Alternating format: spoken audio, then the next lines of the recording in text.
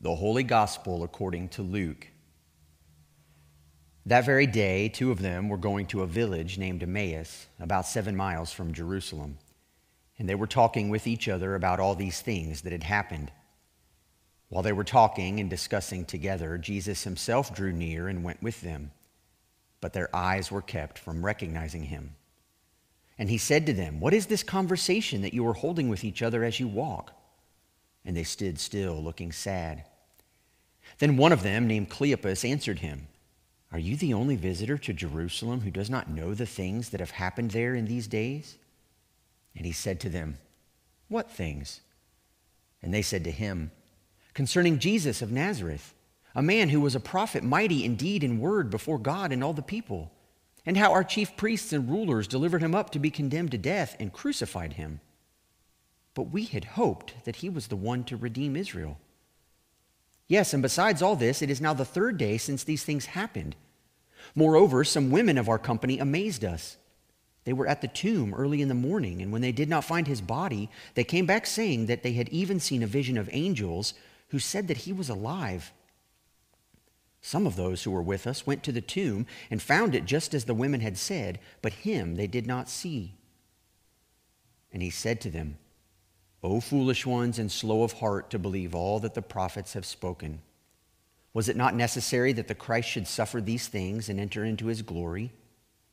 And beginning with Moses and all the prophets, he interpreted to them in all the scriptures the things concerning himself. The Gospel of the Lord. You may be seated.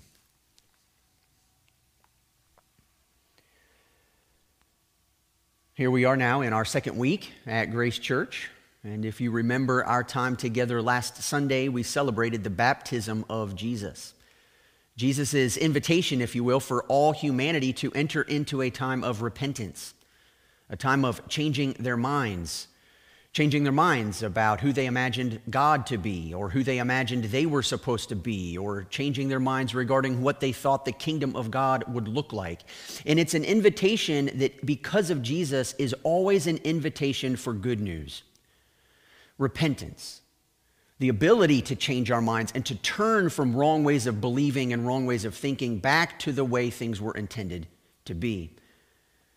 In fact, as our passage this morning talks about in Luke chapter 24, and I would encourage you to find your Bible, find your place there in your Bible if you'd like, follow it on your phone, whatever.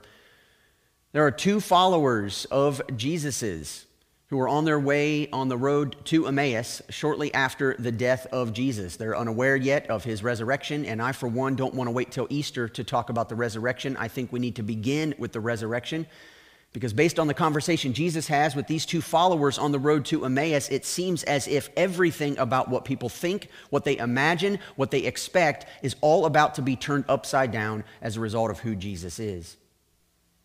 And really the focus of our conversation, we don't know a lot about these two individuals. This might be a husband and a wife. This might be two friends. We don't really know, and it ultimately doesn't matter. They're having a conversation with Jesus while they're walking, but they do not recognize him. We're told that their eyes were prevented from recognizing him.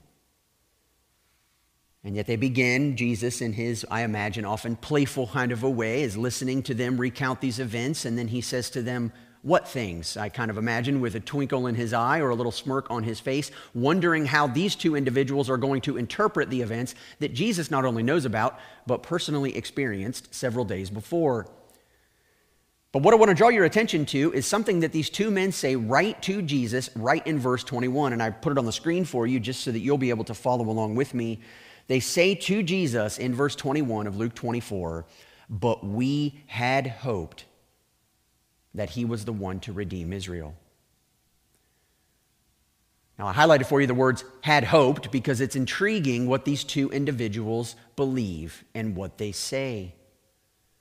Their hopes, their expectations, after years and years of following their own nation's people, their dealings with God, God rescuing them from Egypt, God calling Abram to follow him, and from him will be a great nation. For thousands of years, the Jewish people had expected that a Messiah, a long-awaited king and ruler who would sit on the throne of David forever, was going to come and was going to redeem them. Redeem just means to restore or to bring back to the way things were always supposed to be. Which is why I said last week that what we're going to do over the next several weeks in this church is we're going to talk about the beginning. We're going to talk about the way things were always supposed to be so that we can gain a better idea and understanding of who Jesus is and why it's so important that we follow him. But these followers here had looked at Jesus. They had looked at the events of his life. They recounted them when the chief priests and scribes delivered him over and they put him to death. And we don't know what's going on. We had hoped he was the one to redeem Israel. Now, these men, no doubt, or these followers, men, women, whoever they are, no doubt had read the Hebrew Scriptures. They had read the Old Testament story. They had read the numerous times that the Lord God had delivered his people from certain suffering or from certain defeat. They had read about the times where his people fell into sin, but that the Lord was always there and was a consistent, prominent presence in their lives. And they knew that this God was in some day and in some way going to defeat their enemies, going to set up a king and a kingdom that would never end. And you can imagine, if you're following along with them, that you and I would have thought the same thing. We would have thought, if a king is coming and he's going to rule over a kingdom that will never end and sit on David's throne forever and bring blessing and healing and wholeness and prosperity to the world, this king can't die. I mean, staying alive is kind of important if you want to be the king. But here's what's really fascinating about this interchange that Jesus has with these followers. They proposed to Jesus, again, not knowing who he is, but their conclusion about the events that just happened was that because Jesus suffered and died, he wasn't the long-awaited king. What Jesus explains to these followers is that because he suffered and died, he is their long-awaited king. Now, if you're following the logic of this, if it hits you at all the way it hits me, this ought to disturb us at least a little bit. Here you have two followers who, for all intents and purposes, had read their Bibles, read the Old Testament, read the promises of God, looked at God's deliverance, looked at the people's sinfulness, looked at God's faithfulness, continually grabbing a hold of promises, grabbing a hold of their ideas of who they think God is and how they think he would reign. And they came to the conclusion that for God to reign the way they believe he would conquer and rule and defeat their enemies. But when God himself came, he instead allowed those enemies to conquer, defeat, and quote-unquote rule over him.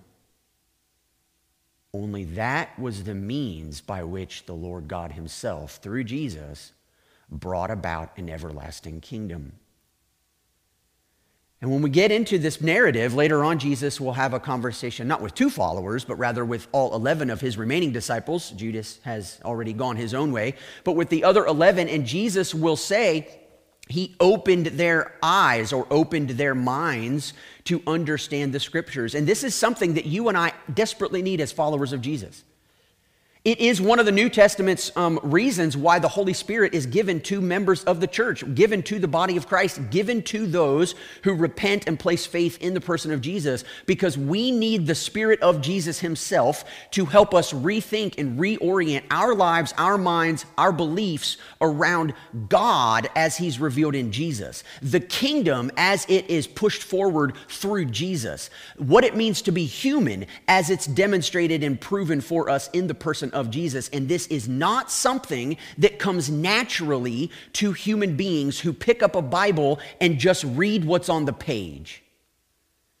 Because we have several people here who no doubt had picked up their Bibles or had heard it taught in the synagogues and concluded based on their listening and their reading and their interpretation of those scriptures that their God, when their Messiah came, would be a conquering, victorious king. And he wasn't. At least not in the way they thought. And so what this does for us, I think, is for us to be honest and open and humble with ourselves and conclude when we imagine God is a certain way or that God would act in a certain way. What we need to be open and honest and humble enough to admit is that it is possible somewhere in those belief systems that those are ways of being or acting or living that we would push for if we were God. And to be open for us, to be open just to the possibility that God is not altogether like us and that he doesn't choose to rule the world the way we do. You know, I think it was in the 1940s, there was a psychologist by the name of Herman Rorschach, and he developed a theory. Maybe he was a psychiatrist, I'm not exactly sure, I can't quite remember, but he developed a theory. Many of you know it today as the Rorschach test. It's in fact where a psychologist who's sitting on one side of the desk looks across at his or her patient on the other side of the desk, has a white sheet of paper with a blot of ink on it that has formed some type of shape. And the psychiatrist holds up this blot of ink, and the patient tells him or her what they see on the page. Now, the brilliance of the Rorschach test is oftentimes clients will come into a psychiatrist's office or into a psychologist's office, and they will be a little bit unsure about how much of their inner world they feel comfortable sharing with the psychologist. But sometimes it goes even deeper than that.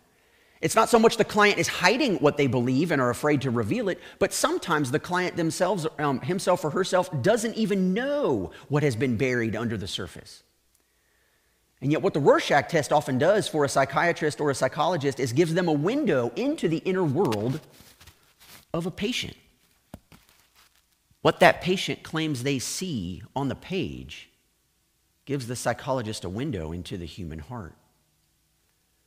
The things that the blot of ink appears to be to the client will tell the psychologist what that client tends to see in the world. And in a fascinating way, the Bible functions like a Rorschach test. That's not all it does, clearly, but it does this in a large way that you and I tend to see what we expect to see. We hear what we expect to hear. And when life doesn't manifest itself in the same way, we're faced with a choice. Either life is wrong and the events that happened were wrong, or maybe I'm not interpreting that reality correctly. I do find it interesting that nowhere with these two followers did they ever position themselves to question, have we been interpreting the Bible correctly this whole time? They don't conclude that. They assume that they have been correctly interpreting it, which is what most people do in that situation. And so the conclusion they were left with was the only one left. This guy, Jesus, the one we thought would be the Messiah, the one we had hoped would redeem Israel, must not be the guy we had hoped. You know, interesting that they pick up on the idea that we had hoped he was the one to redeem Israel. And in fact, in large portion, a big portion of our Bibles deal with the nation of Israel. Close to 80% of our Bibles is Old Testament, and the nation of Israel was born through the calling of Abram, which begins in Genesis 12, and that is a lot of Bible to have God's dealings with his own people. And yet the good news as it's revealed in the person of Jesus is something that even Paul picks up on in the book of Galatians. Look at this. In Galatians chapter 3, verse 8, Paul says that the scripture, foreseeing that God would justify the Gentiles by faith, preached the gospel beforehand to Abraham, saying, in you shall all the nations be blessed. Now, when many people today think about the gospel, they think about Jesus, they think about the good news of a coming king who's going to reign over all the world and bless the nations. They tend to think of something that happens in the New Testament. I have a friend who is on a Bible translating team, and they are working hard at translating portions of the New Testament. Some of the Proverbs, which they think might be a gateway into a people group who has no understanding of the Bible at all, but in fact does live by several parables. But I've known of lots of Bibles that are printed, they're New Testaments with Psalms and Proverbs, and I'm thankful for that. Except that the bulk of the Bible is the Old Testament. The bulk of the Bible is the story of Israel, and understanding our relationship with the people of Israel is important. But when Paul says that the scripture preached the gospel beforehand to Abraham, he's referring to Genesis 12, and I just want to draw your attention there for a second. Genesis 12, 1-3, it says, the Lord said to Abram, go from your country and your kindred and your father's house to the land that I will show you. And I will make of you a great nation, and I will bless you and make your name great so that you will be a blessing. I will bless those who bless you, and him who dishonors you I will curse, and in you all the families of the earth shall be blessed. Now that's a lot of words for blessing. If you look on the screen, you'll notice a variation of the word bless, bless, blessed, blessing, however you want to look at it. I've highlighted them for you for ease of visibility. But you'll notice that that word is repeated 5 times. I don't think that's an accident. And the way the book of Genesis unfolds, we have 2 chapters at the very beginning of the Bible which portray God's intentions and plans for the entire creation. His plans and intentions for mankind, his plans and intentions for harmony between relationships, harmony in a relationship with him, with one another, with the creation, and within oneself. But from Genesis 3 through Genesis 11, after the fall of man, and we'll have time in weeks to come to look at that in detail, we see absolute destruction and chaos. Every good thing that the Lord God put into his perfect creation began to unravel the moment man committed the first sin. And what I find interesting about Genesis 3 through 11, with the exception of the curse given directly to the serpent himself, there are 5 other times that the word curse is used in Genesis 3 through 11. As it deals with breakdown in families, as it deals with breakdown societally, as it deals with breakdown across the entire world and the catastrophic flood that the Lord God had to send as a result. What God's promise to Abraham in Genesis chapter 12 is addressing is every single thing that was lost in the fall. And so this is a question that you and I want to pose as we begin to read our Bibles, knowing what we know about Jesus as the one who was to redeem Israel, and knowing what we know about the biblical story. What was the problem that God solved through the death and resurrection of Jesus? You know, there are many people today who want to conclude that the only problem that God solved was between me and my sin, between him. But if that's the only way that you and I think about and speak about the gospel, we tend to make it, believe it or not, entirely self-centered. You see, the gospel is bigger than this. It's bigger than individual sin. It also has to do with communities and countries, nations, and whole people groups, ethnicities. It has to do with racism. It has to do with marriage, relationships in society, relationship between brothers, class divisions, hostility, male-female disputes, slave-master disputes, etc. Which is why in the Gospel of Matthew, when Jesus says, if you are there offering your gift at the altar and there remember that your brother has something against you, first, leave your gift at the altar and go be reconciled to your brother, then come and offer your gift. It's a fascinating teaching of Jesus, and here's what he's saying. It doesn't matter what your quote-unquote worship of me is like. If there is disharmony and brokenness and division and an unreconciled relationship between you and another person, the best way for you to worship me is to go reconcile that broken, fallen relationship with that brother or that sister, and then come and offer your gift free and clear. It's not typically the way you and I think about worshiping God. But if you continue on through the book of Genesis, following the time that the Lord God called Abraham and promised to bless him, we get an inside track into what Abraham's life was actually like. What was life like with his wife? What was life like with his sons? What was life like with his grandsons? What was life like with Jacob and Esau, or Isaac and Rebekah, or Joseph and his brothers? Because the book of Genesis lays out for us that if this blessing is supposed to come, it's going to have to navigate its way through brokenness in families, brokenness between Joseph and his brothers, brokenness between Jacob and his sons when he has a favored wife and therefore a favored son. What do you do about favoritism in families? And how does the gospel relate to that? Have you ever seen or have you ever personally been part of a family dynamic where there is a clearly favored child and you may or may not be that favored child, and what dynamics transpire as a result of that type of favoritism? What does the good news of Jesus himself, the good news of God reigning in the hearts and lives of people, the good news of Jesus is King, what might that do in a situation where favoritism is present. And if you read the story about Jacob and Esau and the lies and deception that Jacob participated in, where he lies to his father about the blessing that Esau feels he deserves, and then for 20 years of Esau's life and Jacob's life, they live apart, they're separate. What do you do when you come back together at a moment of reconciliation to try to reconcile with a person you've wrecked 20 years of their life because of some deceptions and shenanigans that you were responsible for?